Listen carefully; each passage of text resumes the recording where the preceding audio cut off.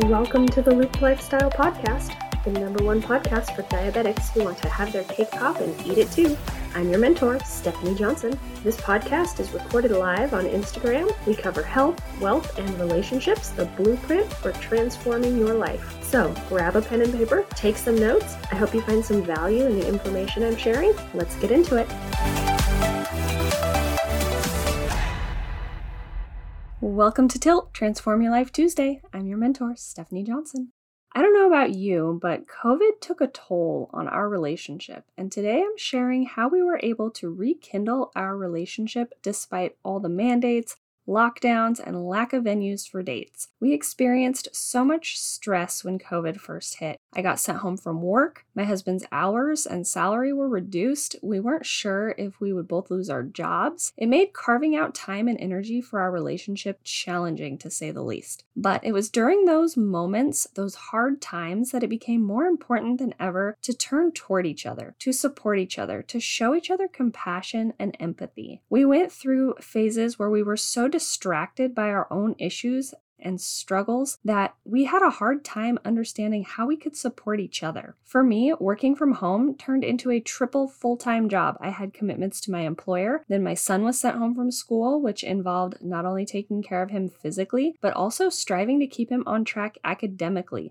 Because I was home all the time, more and more kept being piled on my plate. I was home, so why couldn't I get dinner ready? Or why couldn't I put a load of laundry on during work hours? Or why couldn't I enforce that my son engage in his online schooling, right? Well, because I had a job to do. I was in meetings. I was running and managing projects. Being home didn't mean I was available. Most of our conversations turned to bickering. We struggled to point out the value in each other. We rarely, if at all, spent any time enjoying each other's company. We became critical of each other and started to point fingers over who was doing what when it came to work and the chores. We both felt discouraged. We tried to connect by talking about the stress from work, but that never went well. We were always frustrated and needed to find a way to have conversations that reduced our stress, not inflamed it. We wanted to share what we were going through emotionally, but we weren't sure how. So we made it a point to show interest, support, and acceptance to each other and what we were going through individually. We started by only discussing work-related things and nothing personal between us. This gave us an opportunity to vent and share our frustrations without feeling like we were attacking each other.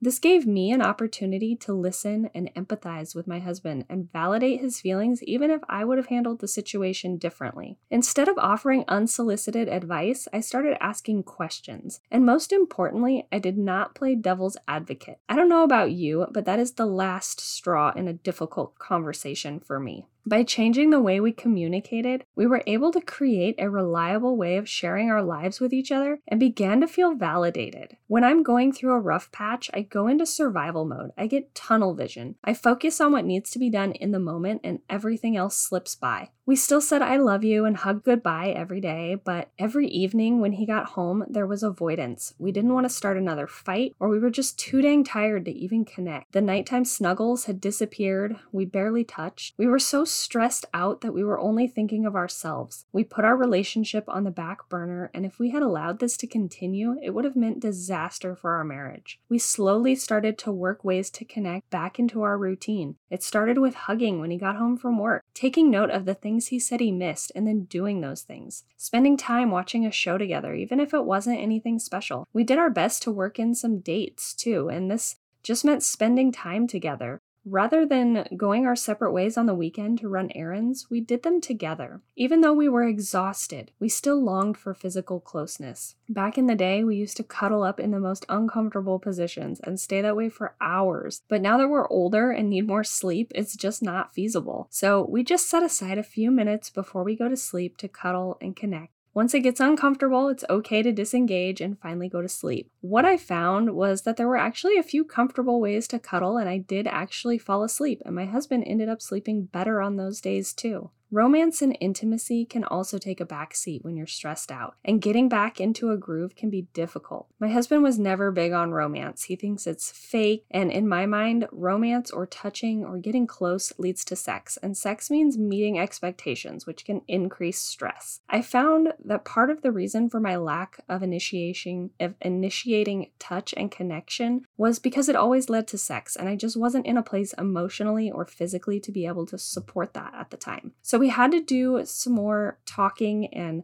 having these conversations around my concerns and needs for affection. We had to find ways to be comfortable with each other. We had to realize that touch and closeness didn't always lead to a home run, and that was okay. Because of the work we did to reduce stress in our conversations, voice our needs, listen to each other, empathize and validate each other's feelings, and rekindle our romance, we are now feeling happier and healthier in our relationship than ever before. If you're struggling in a relationship, fill out the application in my bio on Instagram at the_cranky_pinky, and I'll see if I can help. Thanks for joining me on this episode of Tilt, Transform Your Life Tuesday. Have a great night, and we'll chat soon. Thank you so much for listening to today's episode. I appreciate you very much. If you love this episode, please take a screenshot and share it on your social media. Tag me at the_cranky_panky for Instagram and at @thecrankypanky for Facebook. You can find the application for mentoring at the link in my Instagram bio at the_cranky_panky. Get your application in, we'll have a chat and see if the Have Your Cake Pop and Eat It Too program is right for you. Until next time, stay in the loop.